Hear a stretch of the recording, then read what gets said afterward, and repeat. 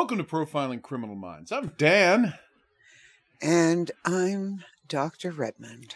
And we've reached the end of our long series of episodes trying to find out exactly what Criminal Minds is and what it's trying to say. So now it's time for a little fun. And that is to talk about, let's face it, the most important character, the most interesting character, and why most people are here, Dr. Spencer Reid. Yes, Dr. Spencer Reid. People love Dr. Spencer Reid. They cannot get enough of this character. Yes. That's just a fact. But of course, before we start talking about it, we have to address the concept of meta characters. Now, obviously you've heard us talking about this on the show before. It comes up whenever there's something interesting to talk about with Spencer Reid. But in case you needed a quick definition, the idea of a meta character is that you have who the character is when they are written and when the show is being created. And then you have who that character becomes by individual decisions that the writers are making from episode to episode. So whether or not they've decided a character should be this way, whether they've consciously had a decision or setting out to write it, the decisions they make when taken in toto transform characters from what the writers and directors intended into, and even the performers, into being something else entirely.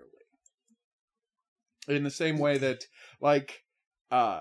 when they were writing, I think a perfect example of this is Mandy Patinkin's character, Jason Gideon, right? Yeah.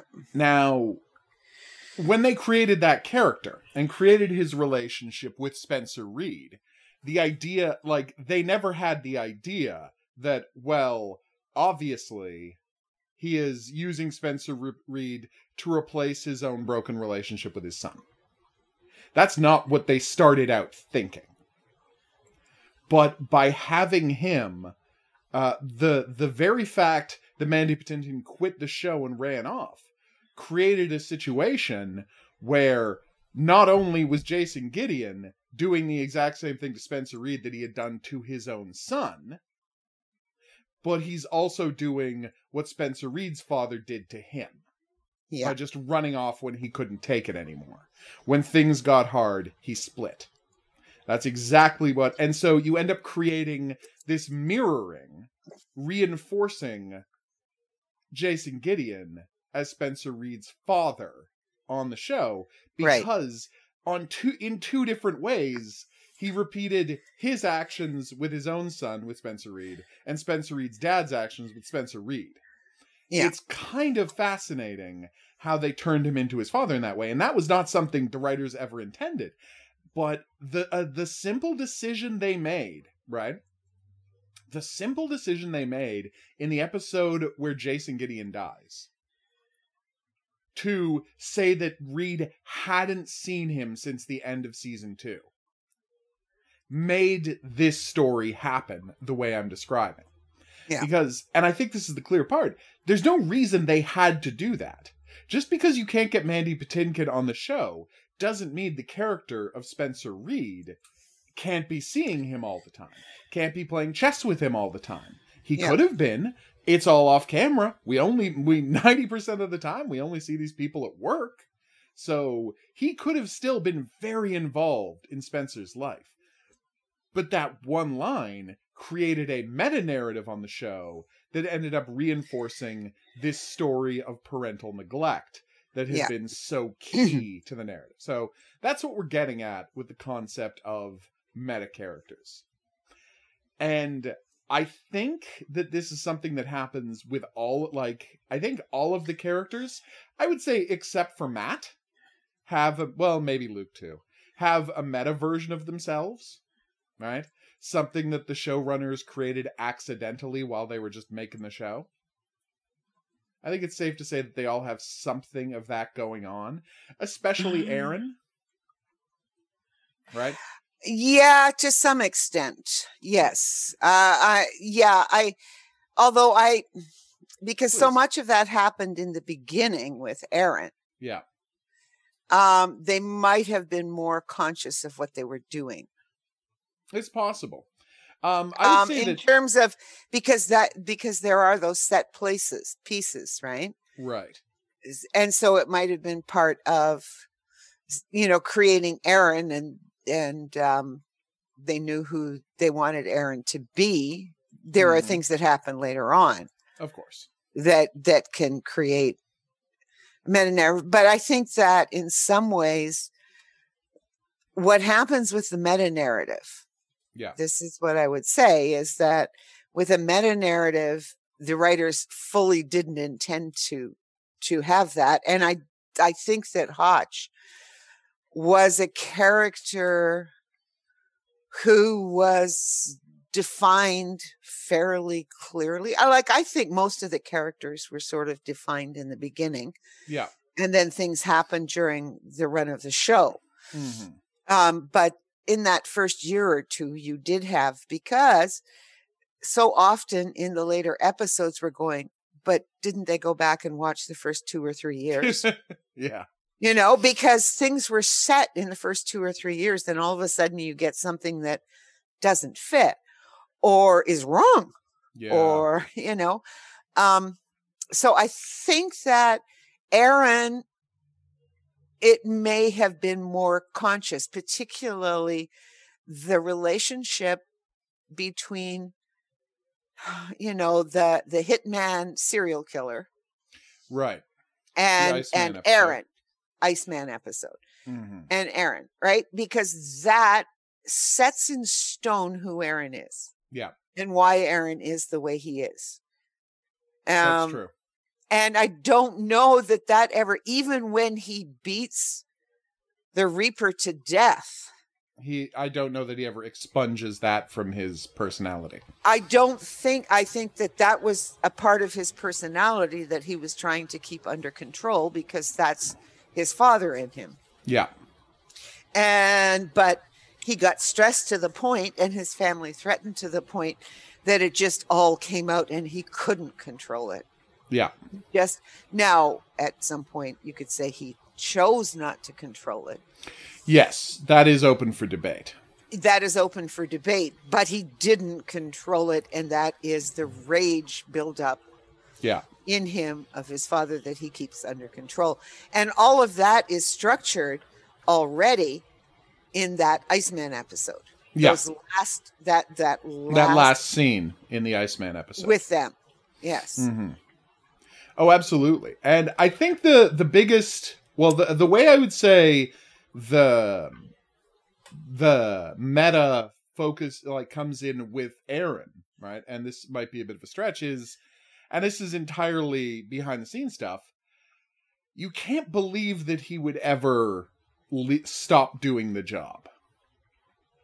I don't believe Aaron would ever stop doing this job, be able to turn it off and be able to go away and just be a father full time. There's this central core of tragedy that he has to do this to keep this part of himself contained and give it an outlet to do this job. Yeah. And I don't know that he could ever stop, and he was forced to by, network issues. Yes. And that is the place where the Aaron Hotchner, I'm back doing that again. The Aaron Hotchner we see diverges most clearly from the one that they've created over the run of the show. The idea that he would stay gone after he had to go in hiding from the Reaper. The idea that and this not man become could a ever sheriff retire. in some Yeah, time. exactly. He would have to stay in law enforcement wherever he was.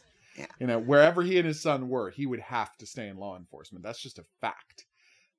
And because again, the idea of society that he has built in his head requires him to it's the only actual ethical application of his personal issues, right? It's the only way he can do it and be a good person. Yeah, and you follow that right from the beginning, which, yes, but of course that the writers had to do that because he was fired. Exactly.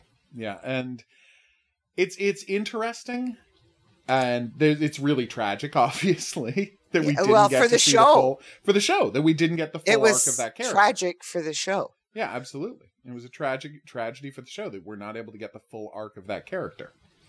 Yeah, it's a real problem for the show overall. But that's just what the idea of what meta characters are.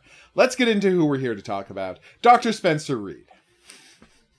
So, for you, what is the most pivotal, I've got my own ideas, right, about what the most pivotal Spencer Reid moment is. But, because there's so many, obviously. There's so many just fantastic pivotal Spencer Reid moments. But I love the moment of awareness he has in the Zodiac Killer episode. Of, this moment of clarity when he realizes that he had unlimited potential as a person. He could have done, and they give this character this moment that's saying, with his intelligence, right? With his intelligence, with his eidetic memory, with his ability to, completely devote himself to tasks. Had he gone into math, had he gone into medicine, had he gone into research of some kind, there is no limit to what he could have accomplished. And he has this moment of knowing that and saying that and realizing that it's I'm pushing 30 and I'm just a cop. And I mean, it's actually a good episode because the whole idea of what happens to childhood prodigies is one of the themes of that episode. But this is why Criminal Minds isn't as good as Prodigal Son, because it's not just about Spencer Reid the way it probably should be. They never, the writers have this parallel. They have him questioning, right, whether he's wasted his, God-given abilities, whether he's wasted his potential by just becoming a cop instead of trying to fix the world, right? Mm-hmm.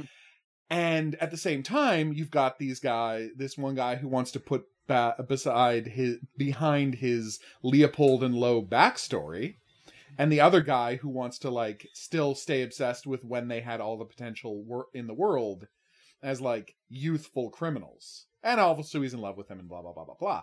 But the show never ties what they're going through, what the killers are going through, with Spencer Reid's journey. That's entirely subtext and us, having to push it in there. Because the show never does the work to make that connection, other than the one scene of him at the start wondering if it was worth it, and at the end being I do a lot of good. Of course it was worth it. I do a lot of good as a cop. Right? Sure, Reid. But sure you do, Reid.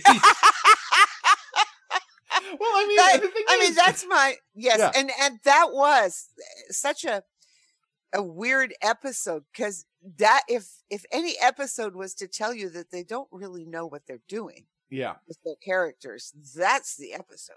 Oh, completely. That's why I focused on it, because it's you watch them get so close to him, right? You get so close to him understanding, oh my God, I had all of this potential. And what I did was I put it in service of my mother's insanity. Yeah. Even if he had just gone, I don't know why I did this. Yes. I would have accepted it, because I don't know that at that point he could have. He was ready to. Yeah. No, you're absolutely right. He was ready to decide that it was his mother's insanity that had made him to make those decisions. It's obviously true. Well, I'm not saying it's not true.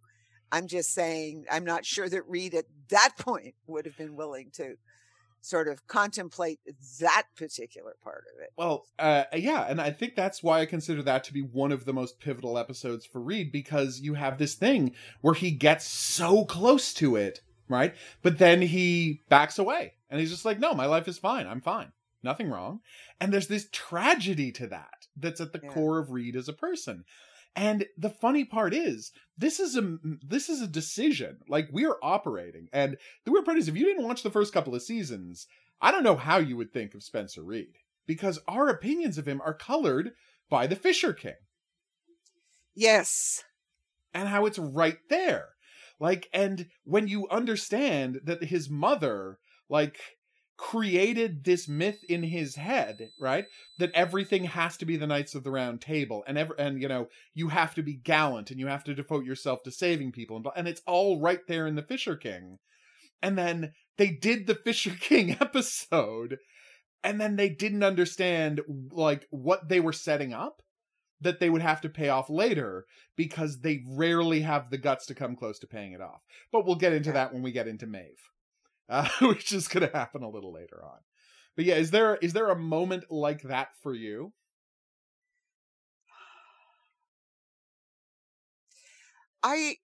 If I was to say, I mean, maybe there are two moments. There is the whole business with Vanderbeek. Oh, of course. At the end, when Vanderbeek is killed and then he takes the drugs. Yeah. And that's when you know that there's something seriously wrong.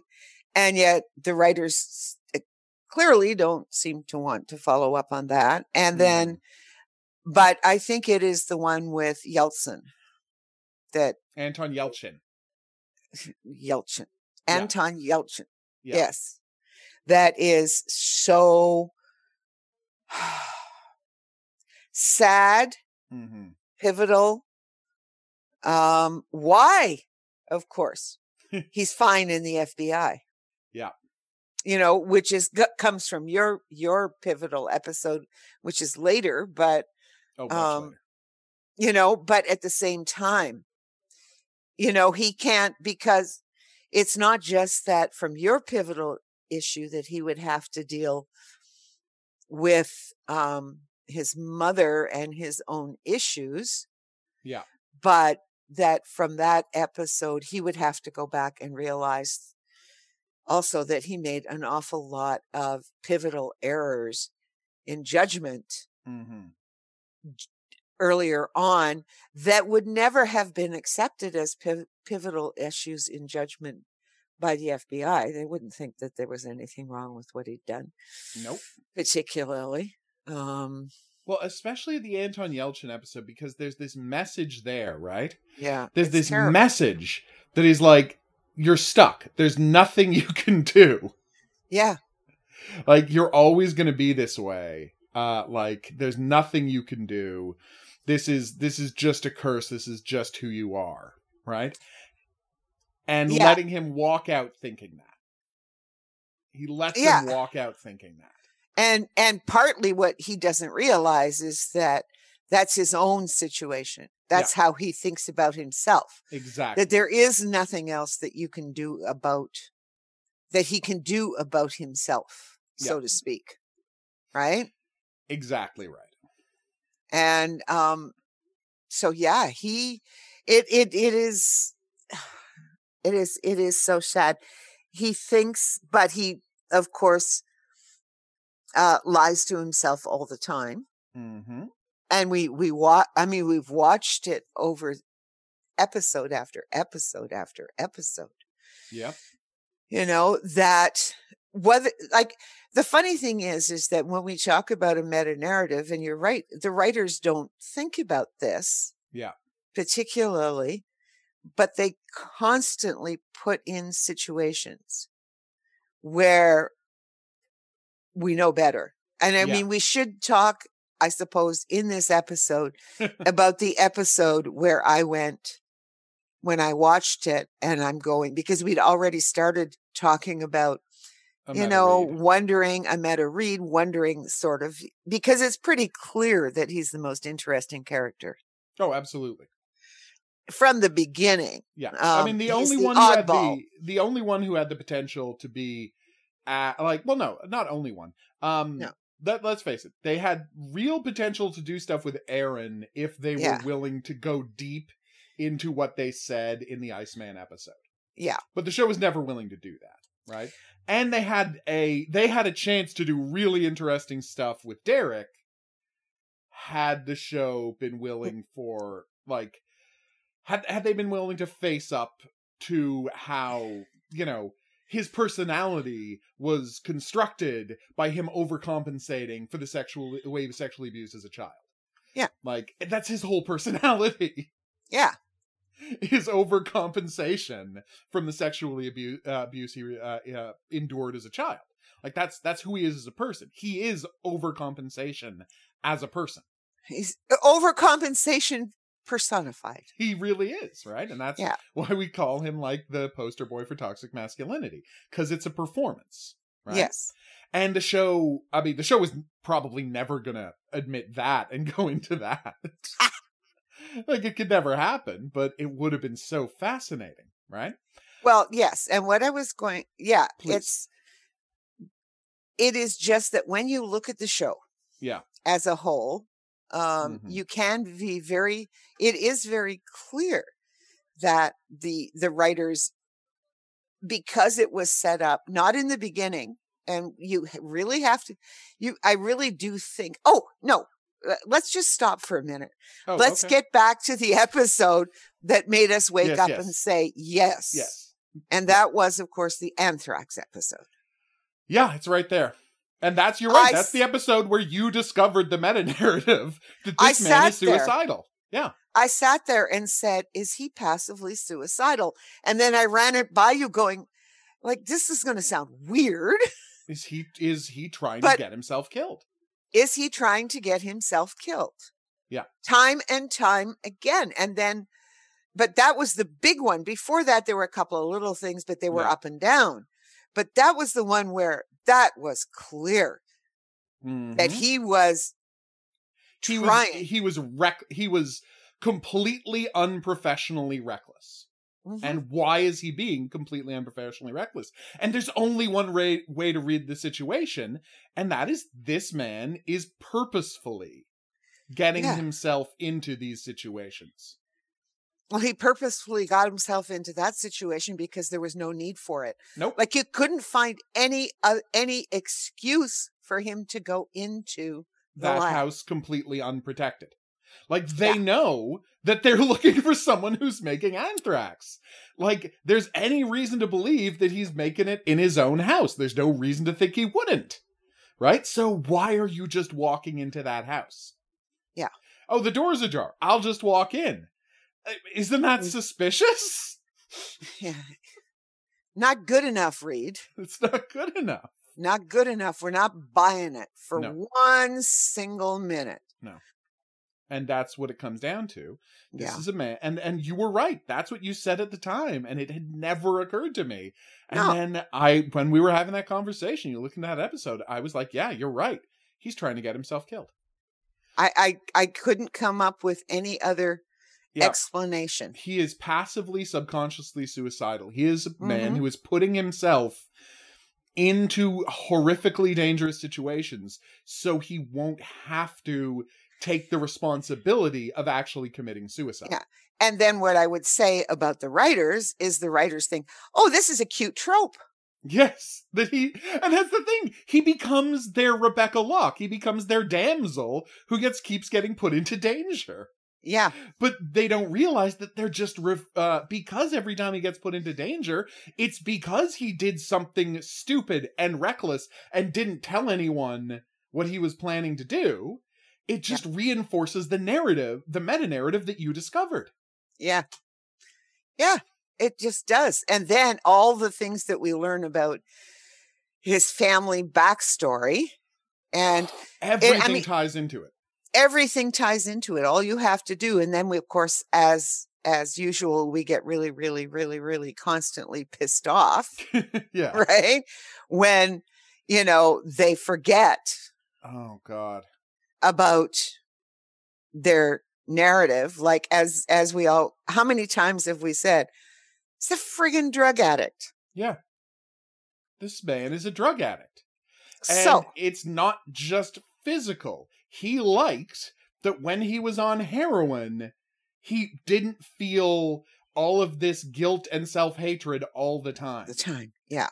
And that's what spoiler alert, that's what heroin can do for you. If you have PTSD, well, if you get shot up on heroin, you're certainly not going to be worrying about the things you had PTSD about. That's true. I'm not saying do heroin. I'm saying heroin will relax you and you won't feel awful about those things anymore. For a little while. Well, until the heroin wears off. Yeah. And then, why do you think they keep going back for more? And yes, you will become physically addicted to the heroin. Absolutely, you will become physically addicted, but it starts off as an emotional addiction to the experience of being completely distant from the parts of yourself you hate and are angry about and can't get away from. You know, heroin is therapy in a needle, but it only lasts as long as the heroin does. Yeah. You've got to do the therapy instead. But Spencer Reid, and this is again right there in them, right there into the meta narrative, he won't do therapy. No, well, he doesn't need to do therapy. His relationship with his mother is wonderful. Well, one thing that fascinated me, and let's get into the aftermath of the drug addiction. They do an episode where they put out the hook that he's going to go and join alcoholic, NA, a special NA that's just for people in the Bureau, government people, right? Yeah. And there is no evidence to suggest he ever goes back. Yeah. Right? It's like, I'm sure that there was the odd writer that wanted to continue on with that thing. And the thing is, they could have done important things with all of that. Exactly. Which is what the show was trying to do in the beginning.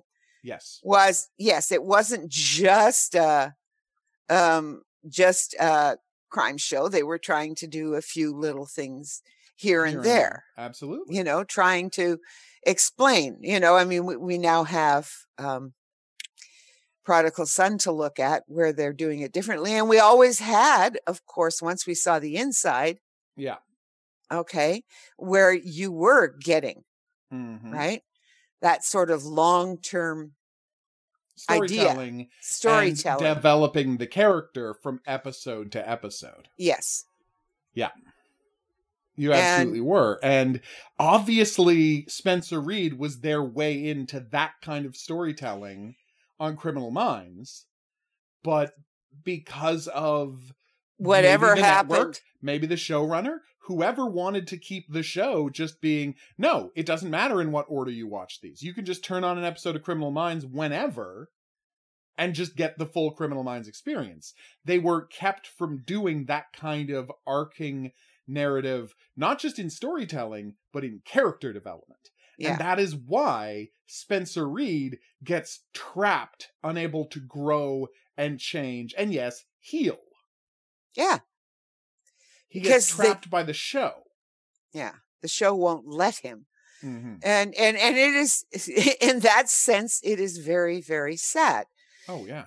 He definitely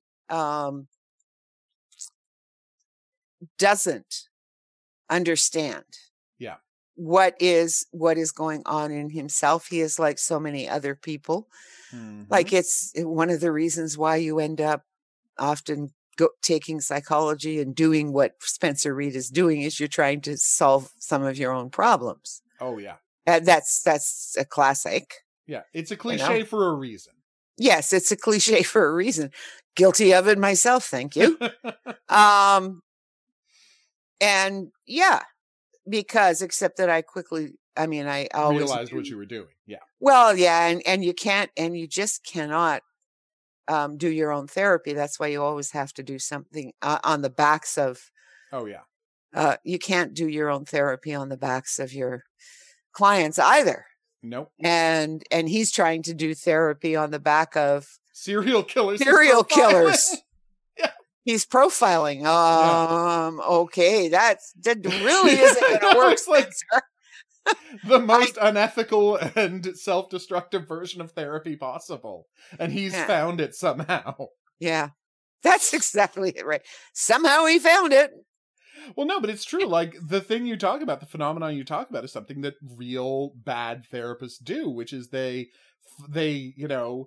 gravitate towards patients who are suffering from the same things they are, and they try to think, oh, well, I'll just fix their problem, and then I'll know what to do for me.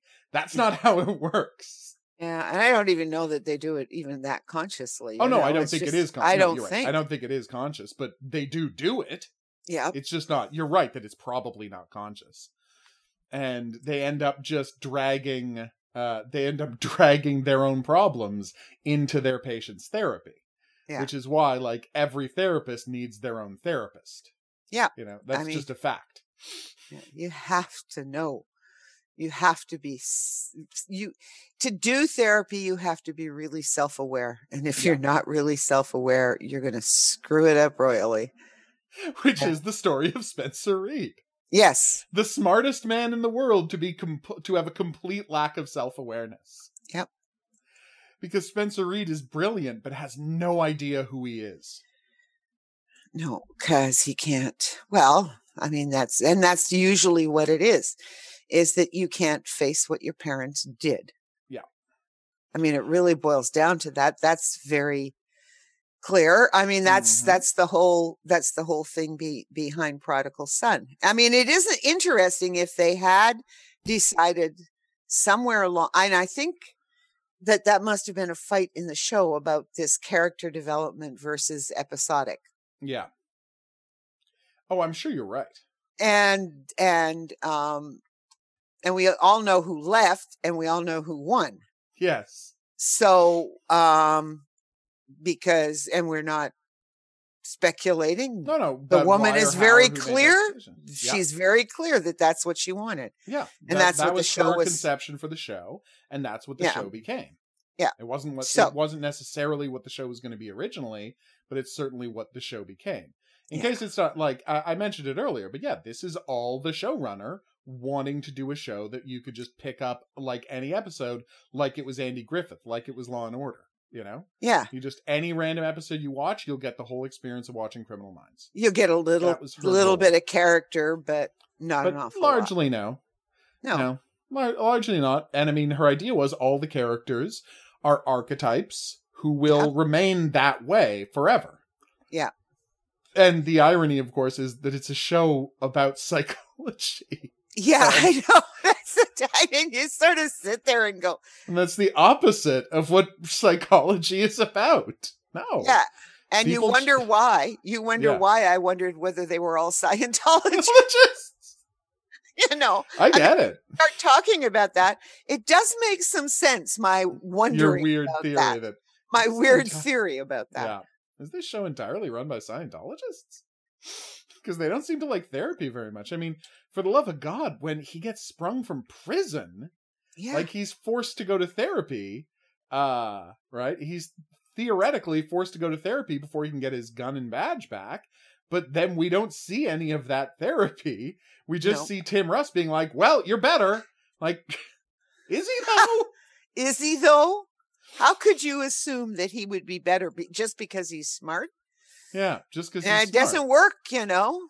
No. Smart people still have problems. I think at his core, Spencer Reid is the kind of person who is like just smart enough to be able to talk his way out of therapy. Like to be able to convince somebody, right, that he doesn't need their help anymore. Because you see that he gets out of the therapy with William Russ without ever looking hard at anything that's going on with him as a person. Mm-hmm. And it's like, he manages to get out of their, you know, board mandated or like supervisor, OPR even mandated therapy without actually taking a hard look at himself. Yep. And that's not good for him as a person. No, it's not. Because he has, as we have discovered over the years, so many problems. He really does. He has so many problems. Oh, God, does he ever? And it is, it amazes me that they created a real character. Now, I would assume some of that is, we can think that some of that might be due to Matthew Gubler himself. I don't know how much he's aware of what's going on with Spencer. Well, that's the weird part. It's hard to know. Yeah, it really is hard to know because I haven't watched a lot of interviews with him about the show. And I'm sure that once we're done talking about the show, we're going to start delving into, you know, the side stuff, the Apocrypha, the way people reviewed it, them going on Ellen to talk about the show and see how they talk about it. Like, literally the only interview I've ever seen about Criminal Minds is Joe Mantegna going on Colbert to talk about the last episode of Criminal Minds is going to be on, and Joe Mantegna being as checked out as I've ever seen anyone being checked out. Checked out, yeah. Having zero interest in talking about the show at all.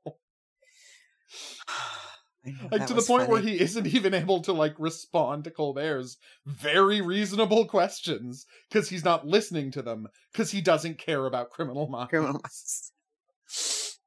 It's very funny, and I would encourage anyone to watch that. I've done it, before, but I would love to hear, and I mean, we'll check to see if there's interviews out there, because I would love to hear Matthew Gubler's thoughts on who Spencer Reid is.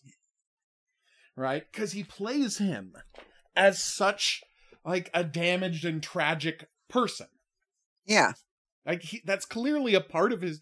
We're not reading that into it. Like, it's in the it's in the show, and it's in his performance, that there is this sadness at the core of Spencer Reid. Spencer Reid, yeah. Yeah. Like this this profound loneliness and inability to connect with anybody. Yeah. Like, that's his biggest issue.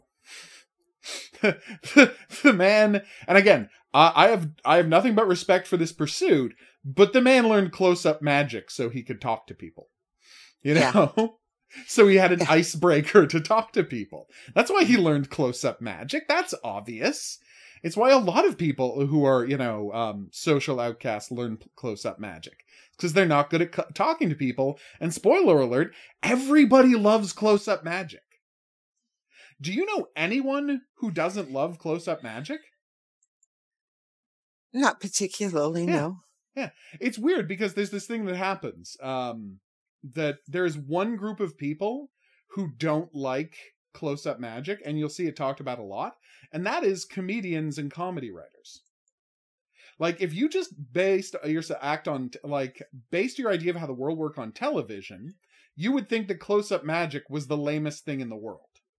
Yeah. But, because that's how television always displays it. But if ever anyone sees a magic trick in real life, they're super happy that they got to see a magic trick.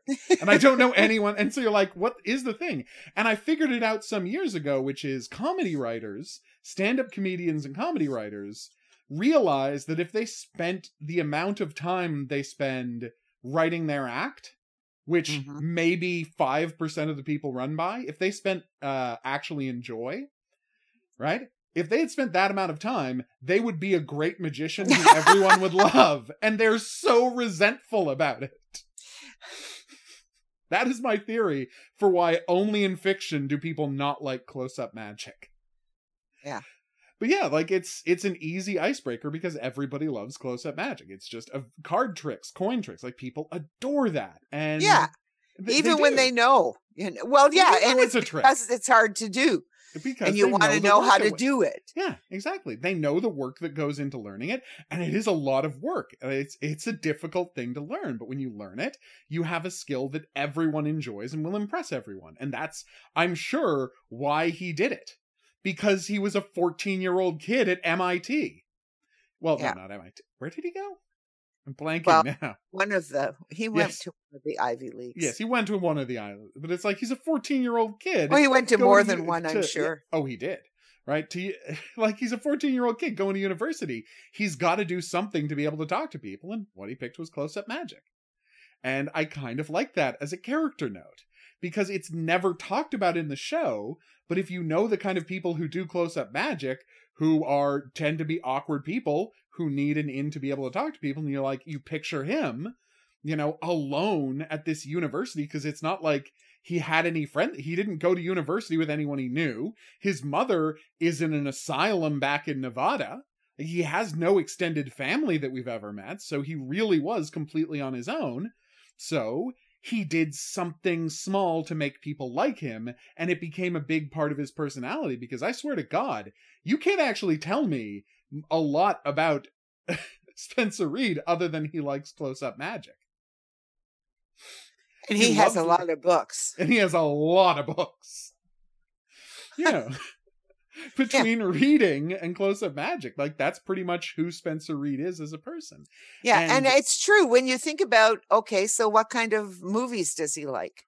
Well, I'm not really sure I could answer that. I think he watches movies.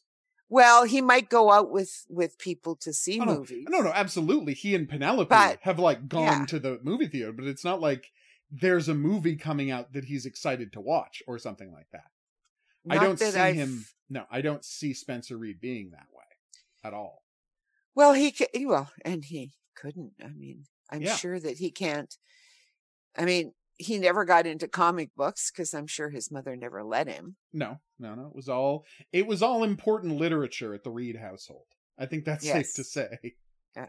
It all had to be, 100 best books. and the greatest work of like Western civilization, Yeah. Going back through Ivanhoe and Beowulf. And of course, all of the courtly tales of knights that she was obsessed with. Because she loved medieval literature, because she studied medieval literature and used it as a framework for how to understand the whole world. And we see how that turned out in The Fisher King. Yeah. No, but it's like, you think about Spencer Reid, and it's like, what movie would you see him think? And like, this is a man who cares so little about movies that even though he has an eidetic memory, he massively screwed up the most famous line from Dirty Harry. Yeah. Which is such a weird scene, because it's like, it's part of his character that he has a perfect memory, yet he gets the most famous line completely wrong. And you wonder, it's like, are they trying to say something with that? Because it's not a hard thing to look up when you were writing the script. Yeah. And like, was that a mistake in the script? Or did Matt Gubler just do it wrong and they thought it was funny? And did no one care? Oh, yeah, that is a question.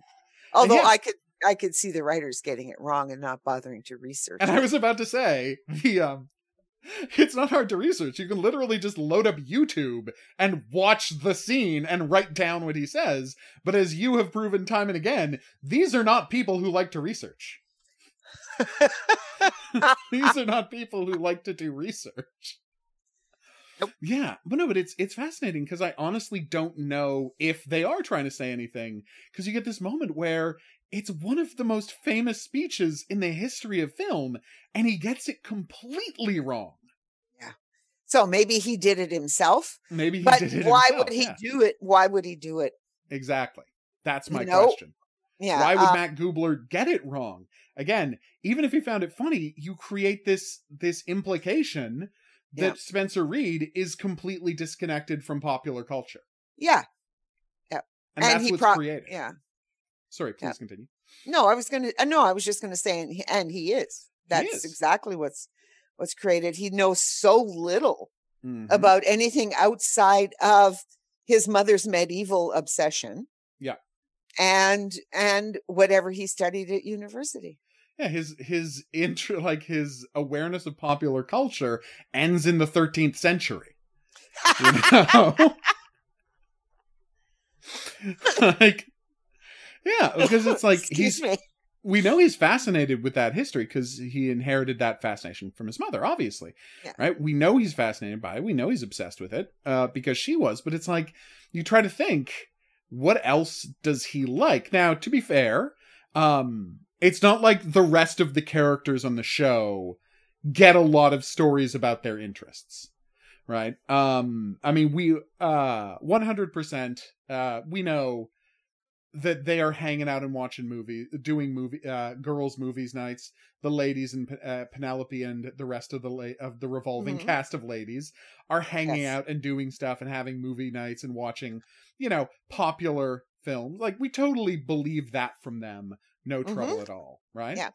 And I'm sure Aaron, stumbles into watching a lot of kid stuff. Yep. Because he has to constantly turn on things for Jack to watch. So I get that completely, right? But it's like, you can't. And of course, they tried to do a thing where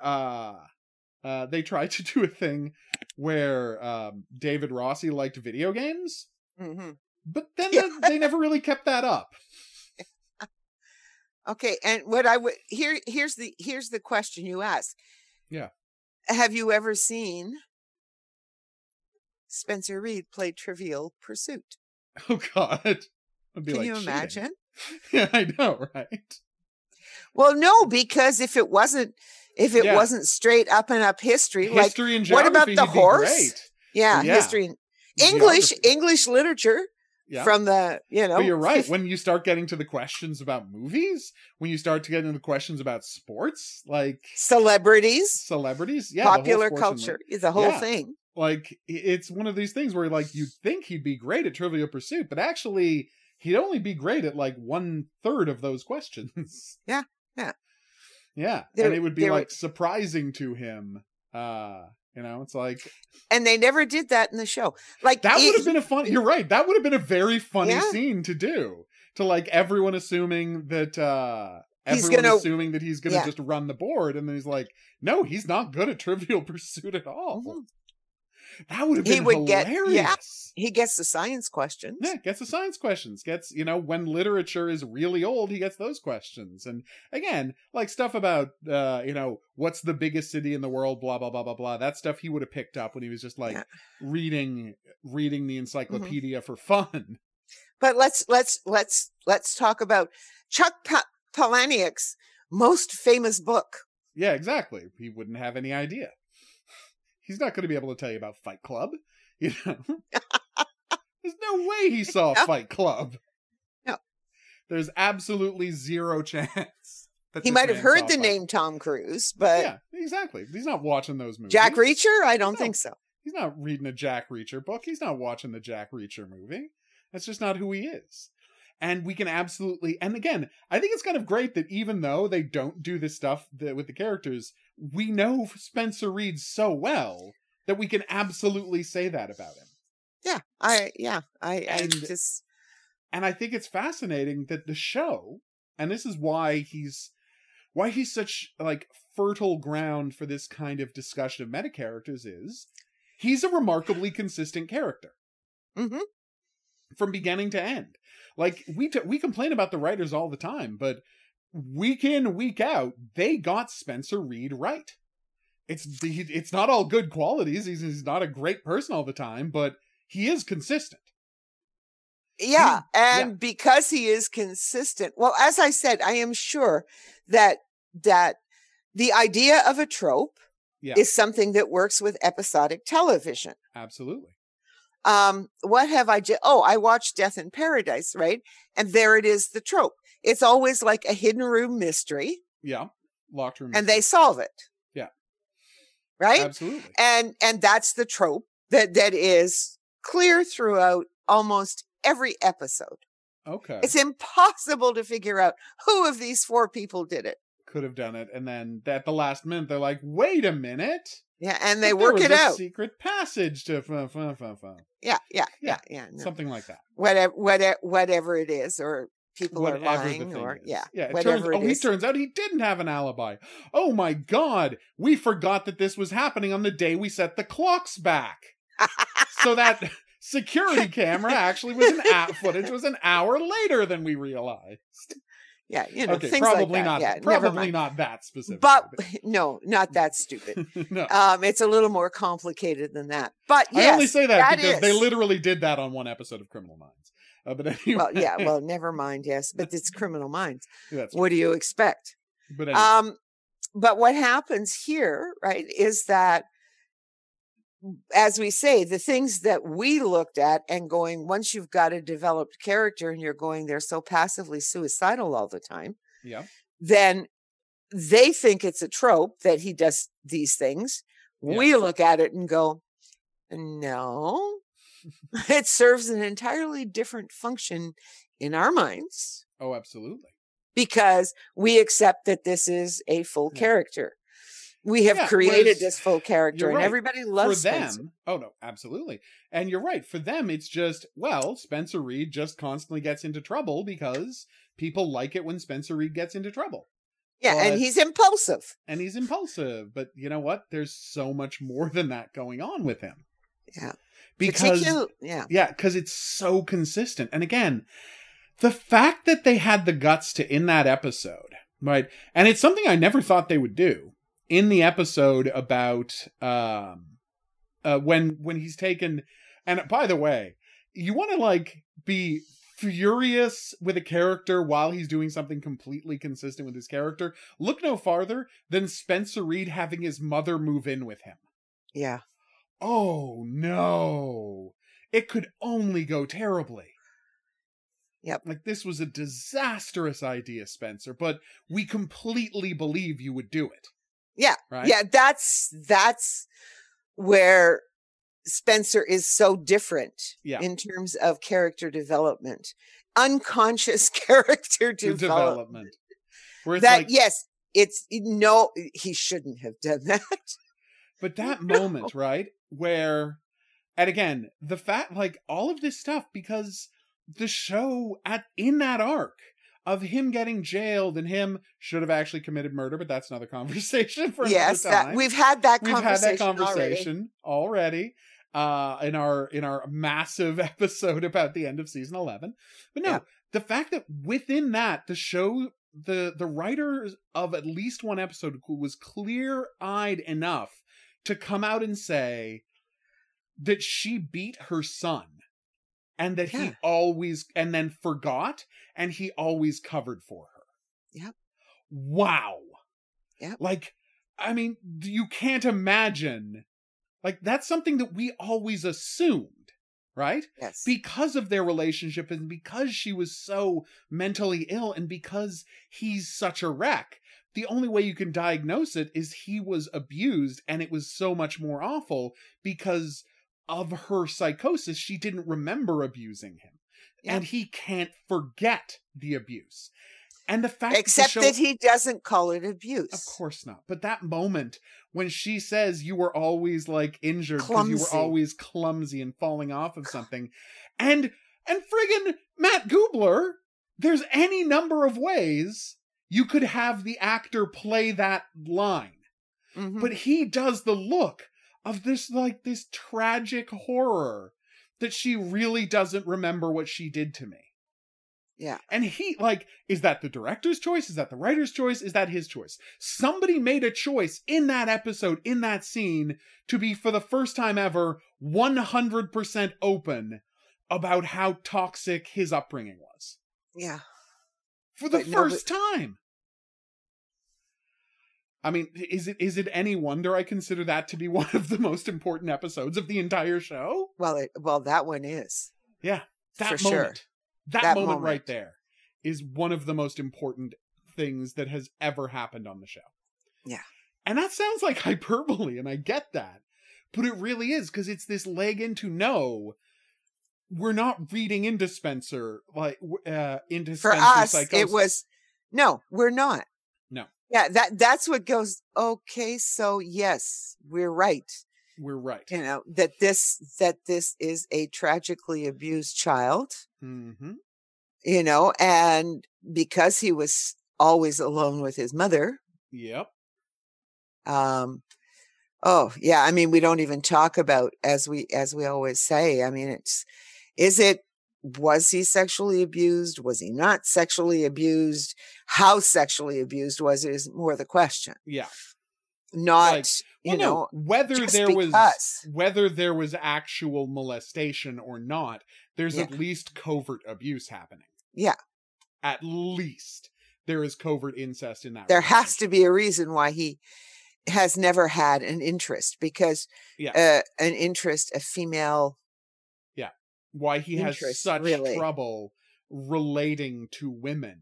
And why he can't have a sexual relationship. And why he can create this dream relationship with JJ. Yeah, exactly. Because again, it's a safe fantasy. JJ is the safest person. Yep. Like, she really is.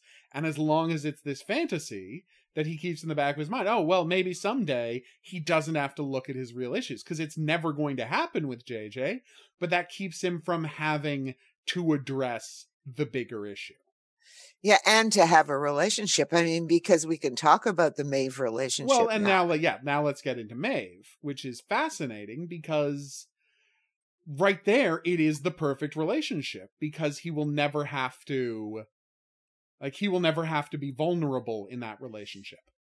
It's a woman with it's his mother. It's a woman studying Like some very, very impressive high-end esoteric field of study, right? Yep. So that's A. B, she is she is a shut-in, so she is locked away, and she needs somebody to save her, like to protect her from the rest of the horrible world. Like, he has found a woman who is exactly like his mother. Yep. Exactly like. And he's going to have this, Abelard and Heloise completely chaste only in Letter's relationship with her. Yep. And that's the key at the level. Like, the great love of his life is someone he can never, he will never have to have physical intimacy with. Well, because she dies. Yes, because she dies. But in a way, that's perfect for him. Of course. That's perfect for him. Yep. Like, this woman dies, so he never has to, like, come through and deal with his own issues around sex and intimacy. Because she conveniently dies before that comes up. Like... Oh, yeah. No, I'm in full agreement. Yeah. It's fascinating. Like, it really is. Yeah. And I mean, they write this all perfectly. And I'm sure that what's going on in the writers' minds is, but it'll have to be some tragic thing, right? Yeah. They don't think in terms of the rest of it. No, I just can't imagine that anybody does, given the rest of the show. Like, if this was a show that had some kind of, or somebody addressed some of this. Yeah. And he gets over it pretty quickly. He does. Well, I mean, he does and he doesn't. Because when he has his, psychic journey of self-discovery when he's dying from a brain aneurysm, he still conjures her up, or her ghost visits him. You can debate that however you want.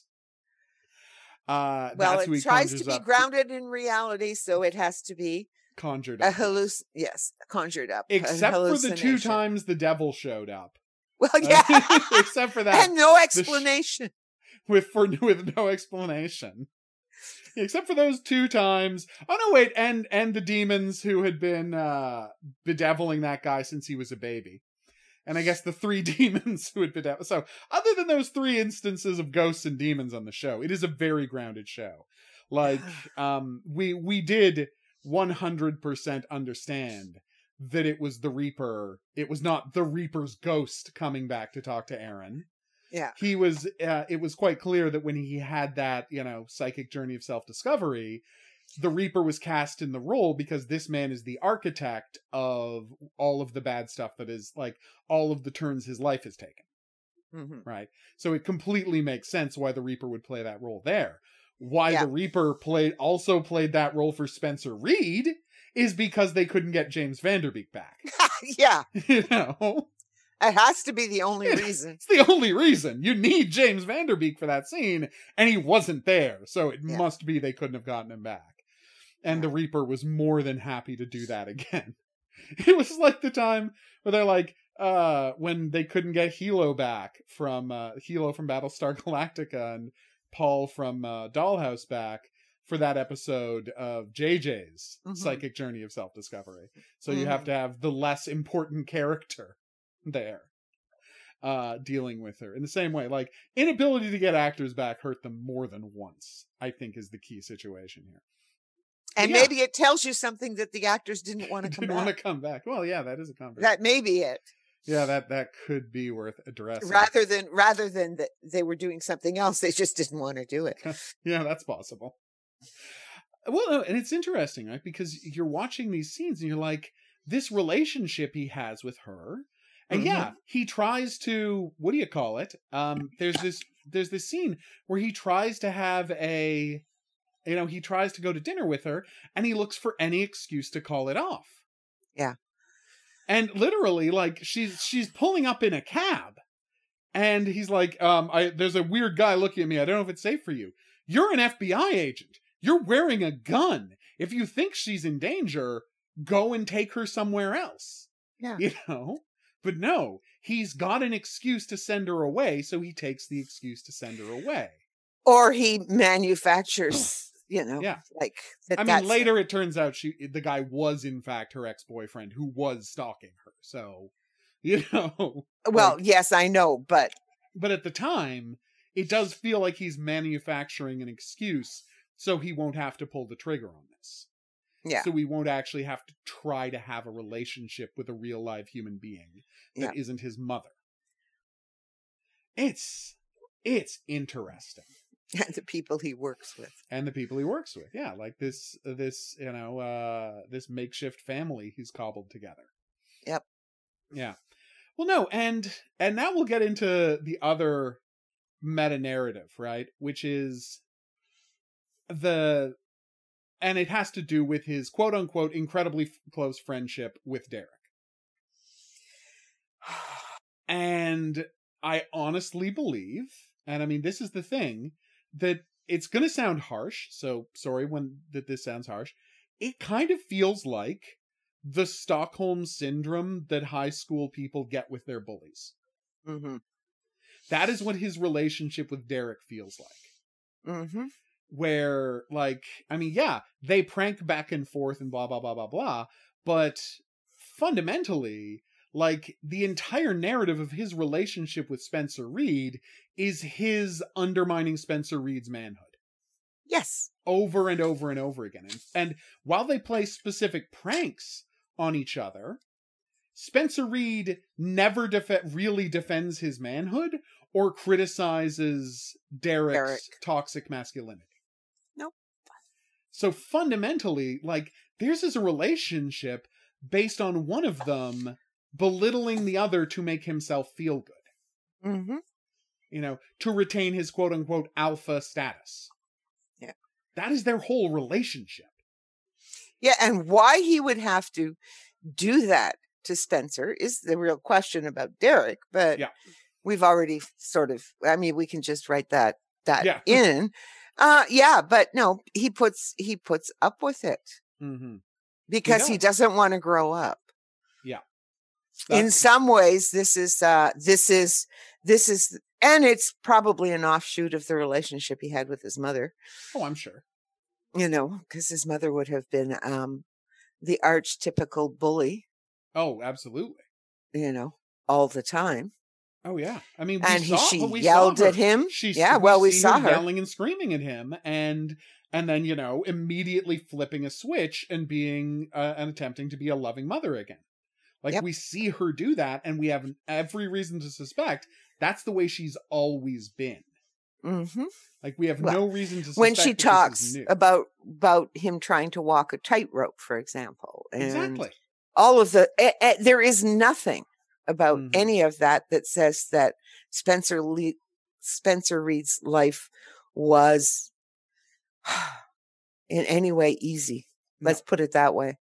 No, every part of his life. And again, he's got stories of being abused and humiliated in high school by the older kids, right? Yep. Like, he's got that. He's got, you know, like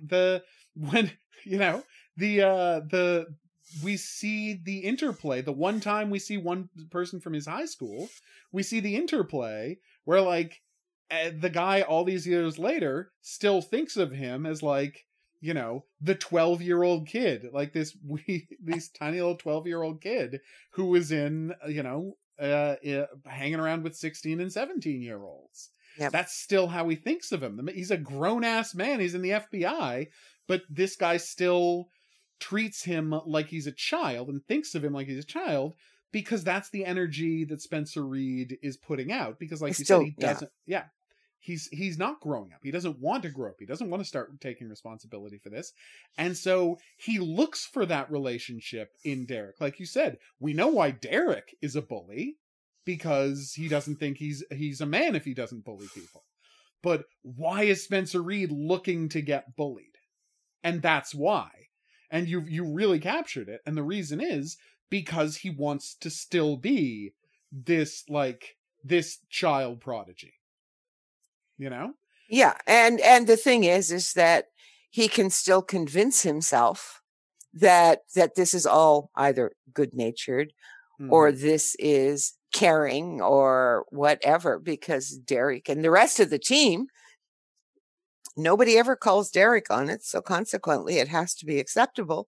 And this is the way relationships are supposed to be. Well, and the thing is, the show accidentally And again, it's meta, right? Mm-hmm. The show accidentally lets you in on how toxic their relationship is specifically. And this time it happened because they couldn't get an actor back, but it really works for the overall meta narrative of Reed, which is, all of their things talk about being close, all of their, talk about, brothers forever, blah, blah, blah, blah, blah. The minute he doesn't work with Derek anymore, he doesn't see Derek anymore. Mm-hmm. Derek lives at most 20 minutes away from Spencer Reed. And they don't see each other. Ever. And in the same way that the inability, and this is the same thing that they did with Jason Gideon and the toxicity of that relationship. Because they could have written in that he was going over to Derek's house every Saturday and hanging out with the family and spending time with his godson. But he doesn't. They don't write that in. No. They could have. The audience, and it's like you can say, well, that'll create an expectation with the audience that they're going to see Derek at some point. Well, then see Derek at some point. He's still on CBS. I'm sure CBS can come up with 5 hours. They don't need him one Tuesday afternoon to shoot a scene with Derek and Reed getting coffee and talking about their lives. Mm-hmm. But you never did that. And it creates this narrative that says that the minute he wasn't forced to be around Derek, right? The minute this bullying wasn't happening anymore, he completely forgets. Yeah. He completely forgets. They're not close anymore suddenly. And I think that's key for the character. Right? I think that's more key than they realize for the character. Well, and that if you look at all of his relationships, the only one that lasts is his mother. Yeah. Really. Absolutely. He can forget all those other things. And the only thing, it is bizarre in some ways, but yes. So he had to forget that his father existed. Yep. So he has to forget that those bullies exist until he's faced with one of them. But all of those things, right? He's forced when he's growing up to wipe them out of his memory. And of course, he's forced to write some of the other horrible things out of his memory. And that's what children do. And so you take that, if you don't work on it, you just take that and move it forward. Well, and an interesting thing is, right, Mike, the way that the leave of absence that Matt Gubler took, right, starting in season 11, right, where each season he's in only like half the episodes. It factors back around, it factors back around to reinforcing these themes in the character, right? And again, this one is completely accidental. They didn't plan this, but it's like, as these people, like, once Derek is gone, once there isn't this weird codependent, like, abuser-abused relationship, like, he drifts out of the circle of this family, and he spends more time with his mother, who will abuse him that way. Yeah. Like, it's weird. He can't get the abuse at work anymore, because Luke sure as hell isn't making fun of anybody for their haircut. Luke sure as hell isn't making anybody feel like less of a man. He's a great guy. Yeah. And it's like, the minute, he is so... It works perfectly. It works perfectly. I know, it ends up working perfectly. Think of that. Oh, I'm sure they didn't think there of it. There is absolutely no way that ever entered their minds. But the fact is, the minute he can't, there's no way to say this nicely, so I'm just going to say it. The minute that there's nobody at work making Spencer Reed feel worthless, he has to go and find someone to make him feel worthless. Yeah. That's crazy! That is a crazy thing to say, but it's also completely consistent. And I don't care that it happened accidentally because there was stuff that Matt Gubler wanted to do, and so he took time off the show. I don't know what it is. I haven't looked into it, but obviously there was something going on in his life. Well, I told you he wanted to. He wanted to do his film career. Yeah, he wanted film studies. Well, directing studies. Is directing studies. And hell, if you read my reviews, you'll see me terrified that he's grievously ill or something, because he missed a lot of the show. Mm-hmm. But the thing is, him missing a lot of the show perfectly plays into the narrative, the meta-narrative of who Spencer Reid is. Yeah, I know. In ways weird. They couldn't... it is weird. Like, it is truly weird because of the abusive relationship. And by the way, that's why Awakenings is such a frustrating episode. Because of the way it lets Jane Lynch off the hook. Yeah. You know, the way it lets Diana Reid off the hook. Because, Diana, if you hadn't been schizophrenic his whole childhood, you guys could have had this healthy relationship. But you were, though. Yes.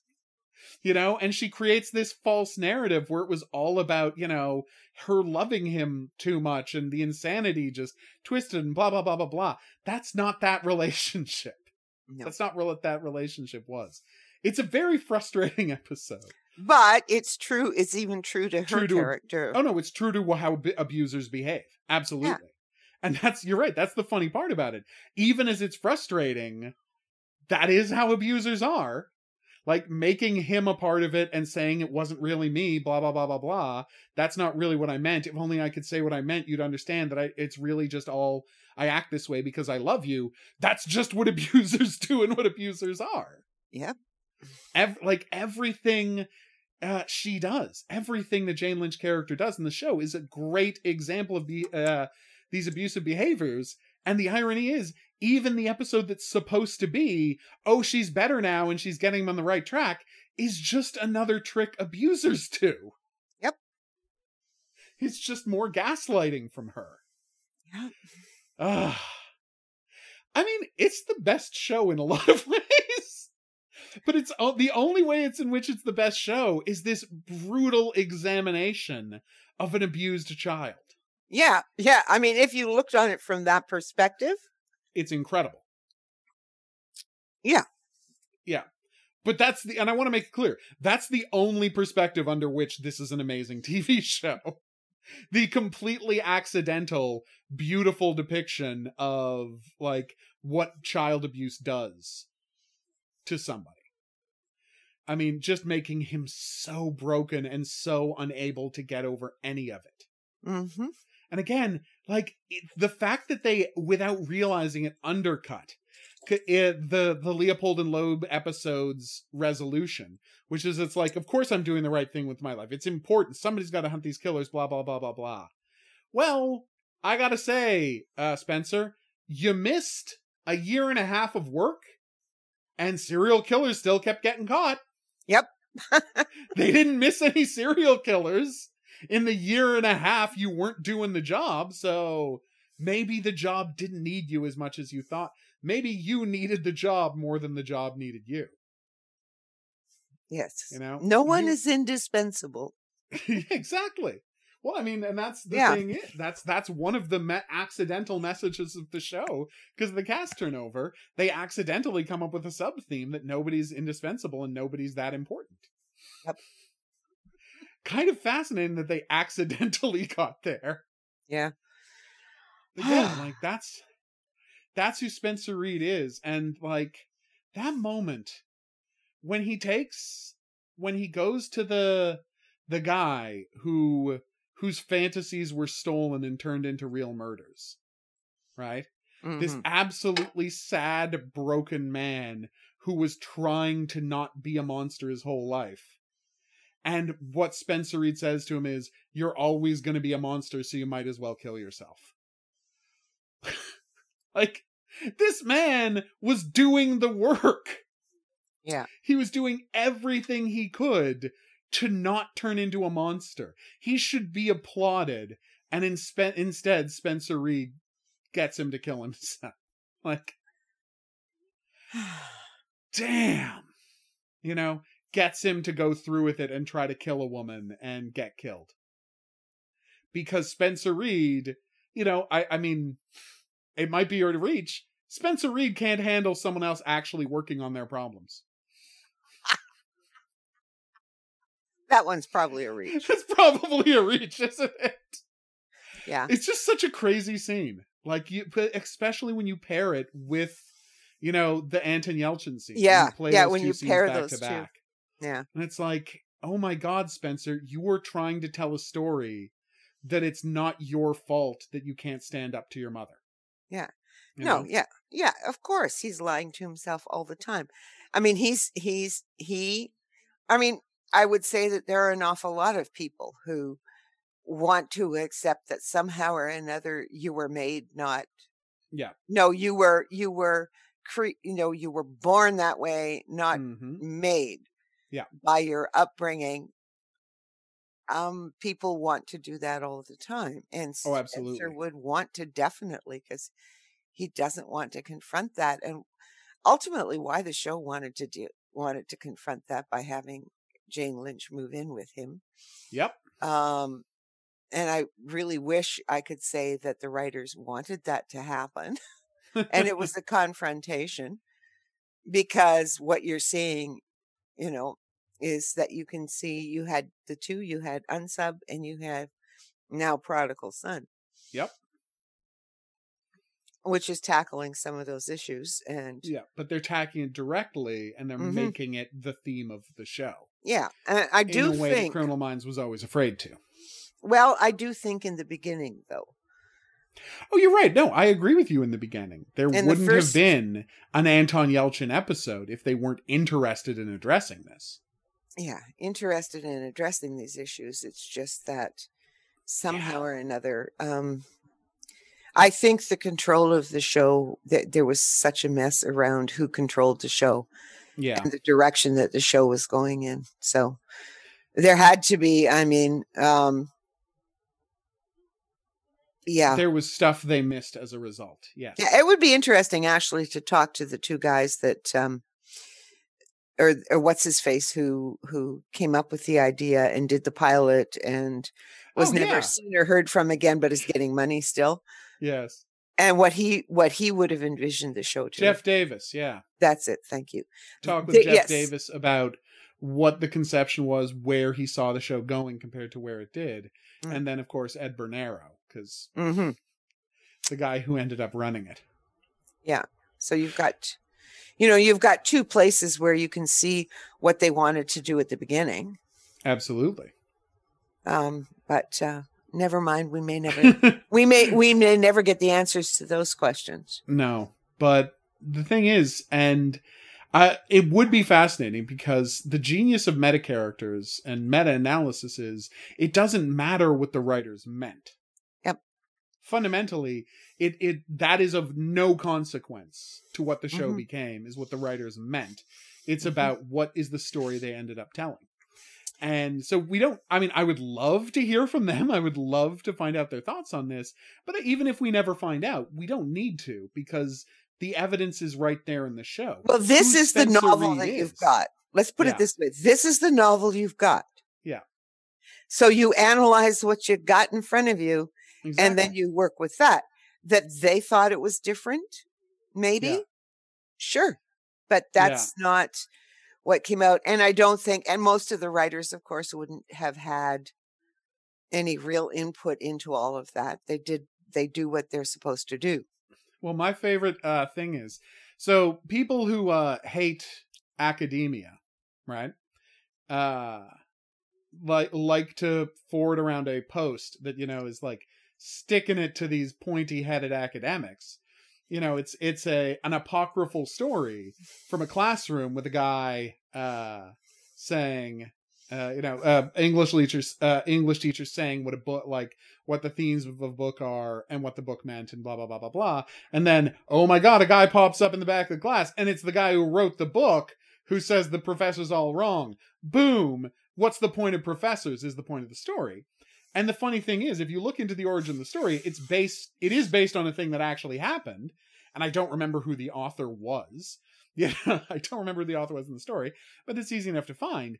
And the thing that gets left out of the Facebook forward is that the guy says, well, who are you to say? Well, I actually am so-and-so, and I wrote the book. But in real life, the professor then said what a professor would actually say and what's actually true. as the writer, you're the person least capable, like, least well-armed to say what it means. Yeah. And that's true. Because in the same way that you're not allowed to do your own therapy, you sure as hell aren't allowed to interpret your own art. All you can say is what you wanted to accomplish.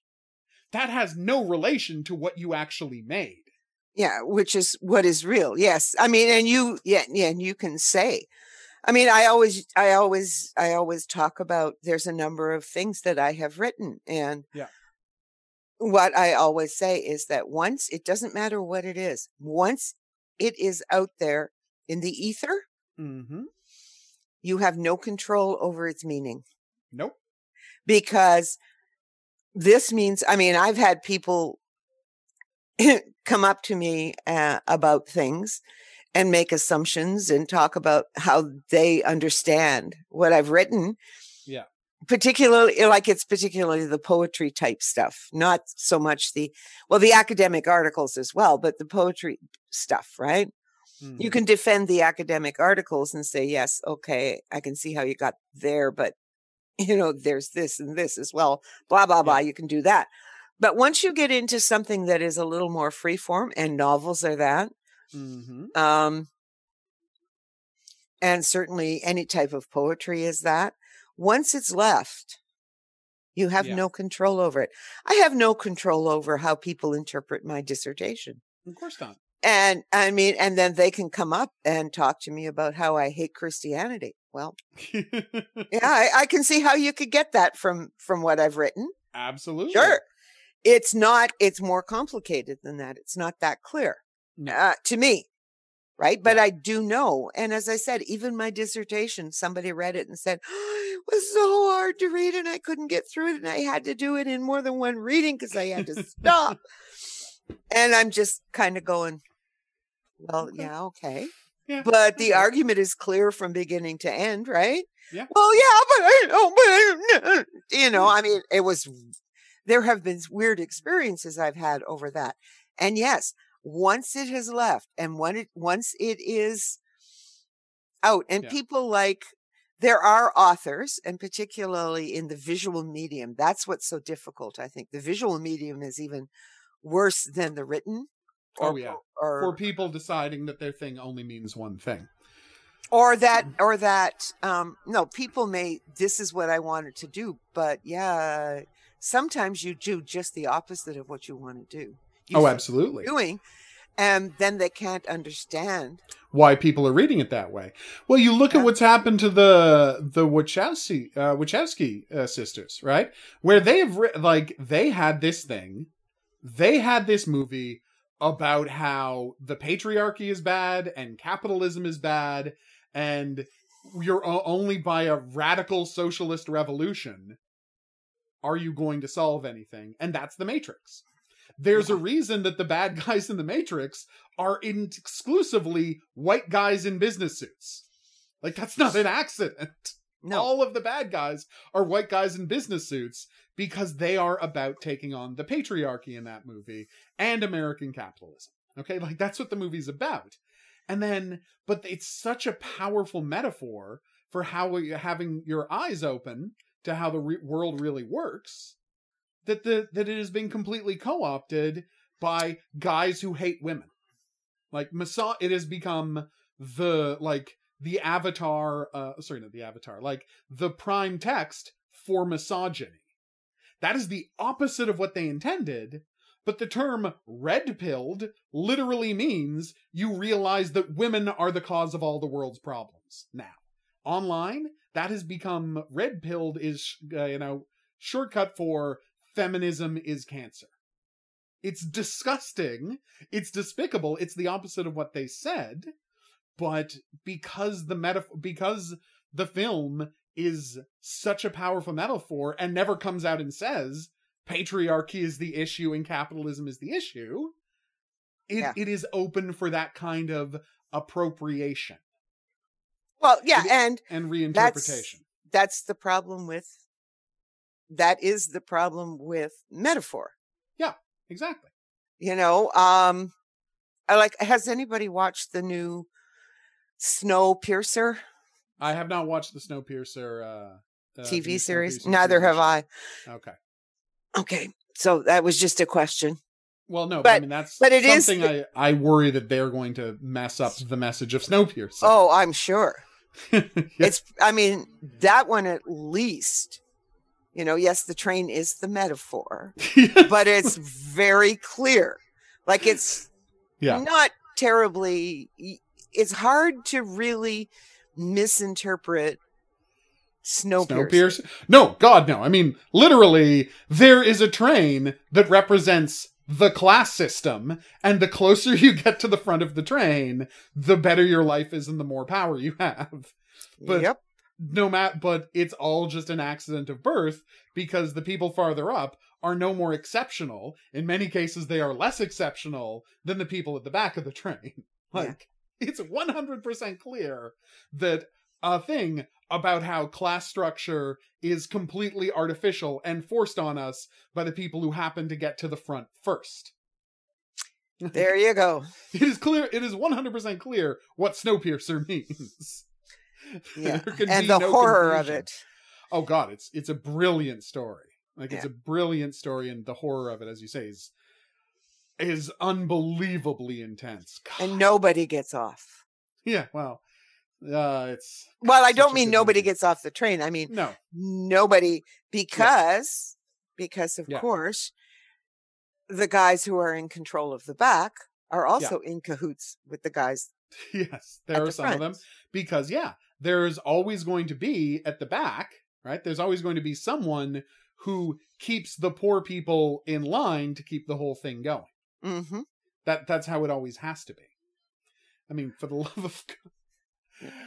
For the love of God, I was just thinking about the metaphor of them, like literally eating children to survive at the start of the train, because of the metaphor for how the young have to be chewed up to keep capitalism going.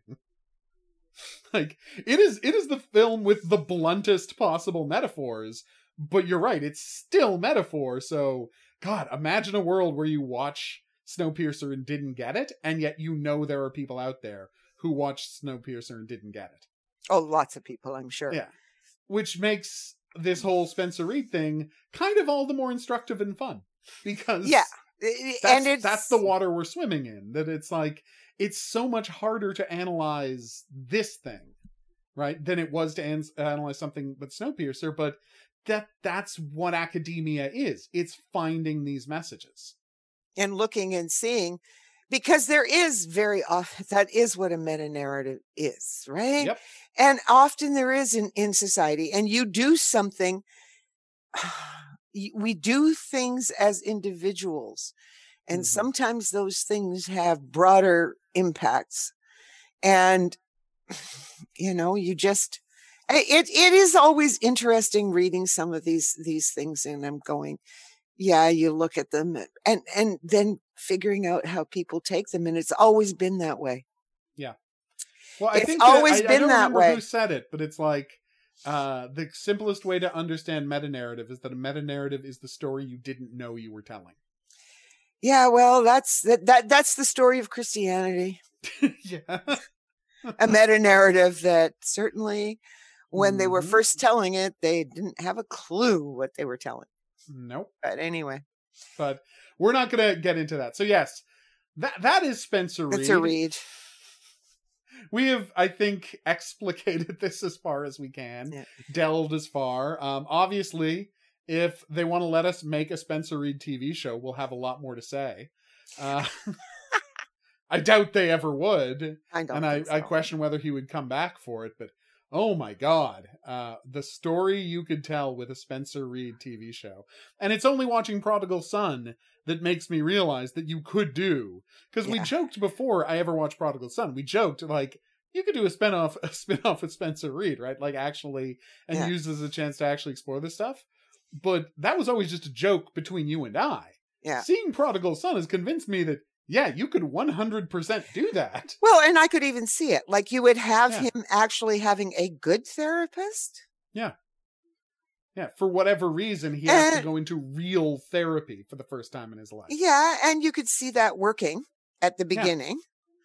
Yeah. Every episode could start with that. That's a possibility. With him in therapy. And then as he was called back to consult in these cases and work with him, like Prodigal Son, you would reflect the stuff he was going through at work with what he was going through in therapy. And you would make those connections, and you would have him gradually see those connections and see how he ended up the way he is and try to move forward. Yeah. Try to finally and he could marry that girl that he was. He could. Absolutely. At the end of season 15. Yeah. And that maybe, and the idea, I mean, what sends one sometimes into therapy is you're going to have your own children. Exactly. So we could do that. He's going to have his own children, and he doesn't want to repeat the mistakes. And he doesn't, because he's already self-aware enough now that yes, there were serious mistakes made in his upbringing. Yeah, and the last thing he would want would be to continue that cycle, and that would actually force him into therapy. Yeah, it would be wonderful. Yeah, you could do it. You could actually do it. You could. But that's not what we're here to pitch. Well, I don't know. Yeah, we just pitched it. Well, we did just pitch it, yes. But I'm saying we're not here to pitch things. We're just talking about what they did on the show. Yeah. And what they did on the show was, I believe that without intending it, they created one of the most interesting main characters of any network drama, and even going into cable dramas. Yeah. Like, he's a fascinating, like, there is so much to him. And you know why? And I think what happened is that, for all we can complain, they didn't intend to do it. Yeah. I don't think there was an intention to do this. Yeah. And it just somehow or another continued to happen for a number of reasons that we've already discussed through the show, this podcast. Yeah. And because they didn't intend to do it, because you can see other shows with interesting characters, but you already know, I mean, they use so many different tropes, and it can come up. Like, I use The Good Doctor as an example, and I never watch it, but I can tell you just from watching the clips, the clips advertising the show. Yeah. That's upcoming, and I'm going, oh, well, this is what they're going to do in it. Yeah. You can tell, because there are certain normative things that they're going to cover, because he is the central character and he is autistic. Yeah. So there are certain things that are going to happen. Oh, absolutely. So, like, you know the tropes you're going to see because you've seen this kind of narrative before. Yes. And unlike Chuck Lorre, who manages to come up with, he manages to come up with something different all the time. He really does. Anyway. But that's another conversation. Yeah. That's a whole other conversation. So yes, this has been Spencer Reid. And likewise, I know it's crazy to say this, but this is our last, for the foreseeable, major conversation we're going to have about Criminal Minds. Yeah, because we'll go to Criminal Minds Korea. Yeah, we're gonna the next week you're gonna hear us talking about Criminal Minds Korea, which should be a ton of fun. And then after that, Style Section, the Wise Guy podcast starts up. Now, that's not to say we're not going to still talk about Criminal Minds. If there's Criminal Minds news, we're going to talk, obviously, first off, just in conversation, Criminal Minds is going to come up. But, like, if there's ever Criminal Minds news, we're going to cover that. Expect, as the lawsuit develops, if it goes anywhere. I mean, we just heard that it might not be approved as a class action suit. Which is, here's the clip that I sent you that reported that Disney. Yeah. Okay. Is a news funneler for CBS. Okay. So who knows Disney, how reliable CBS that is, Yeah. So it might be just be PR. Yeah. Well, I mean, no, Disney has filed to have it written down, and she's come up with all of these. We can see the reasons why. Oh, of course. They're arguing that it shouldn't be a class action suit. I would say the state may have some response to that. Exactly. And it's up to the state and it's up to the courts whether they certify as a class action. But the point is, we will keep you up to, as we hear about that, we're going to go, if we can finally finagle some interviews with some people from Criminal Minds, we will. It's especially hard to get the interviews now because of the lawsuit. Except we might be able to talk to Jeff Davis if we ever knew. Yeah, like Jeff Davis isn't getting sued. If we can track him down. Edward Bernero isn't getting sued. If we can track him down. So yeah, like we're going to try to get interviews. So this isn't the last you're going to be hearing about Criminal Minds from us. Obviously, we're Criminal Minds people. But it is the last regular episode of Profiling Criminal Minds in our project of profiling the show Criminal Minds. Like, an examination of the character of Spencer Reid is kind of like the last stop on that train. So, thank you so much for coming on this journey with us. We hope you join us back here next week for Criminal Minds Korea. And of course, we really hope, and I know this is a bigger ask, that you come back with us for Style Section, the Wise Guy podcast. But I'll say it. I mean, Wise Guy's the most important TV show of the past 40 years. Oh, sorry, I guess 30 years, because it started in 88. So it's the single most important TV show of the last, 35 years, simply because it invented modern television. And that is what the argument of our podcast will be. And we are hoping to prove that to you by the time we get to the end of it. So if you're interested in hearing why we think this is the most important show and how it invented modern television, please join us back here for Style Section, the Wise Guy podcast. It's going to show up in your feed as an episode of Criminal Minds, just like this is. It's the same podcast on the same channel. You just have to not unsubscribe or not stop checking if you're willing to check this out. We encourage you to try it out. Remember how rough the first episodes of Profiling Criminal Minds was because we didn't really know how our interplay was going to be and one of us had never done a podcast before? Well, Style Section, we're going to be starting... Well, I wasn't going to make a big deal out of it, but yes, you.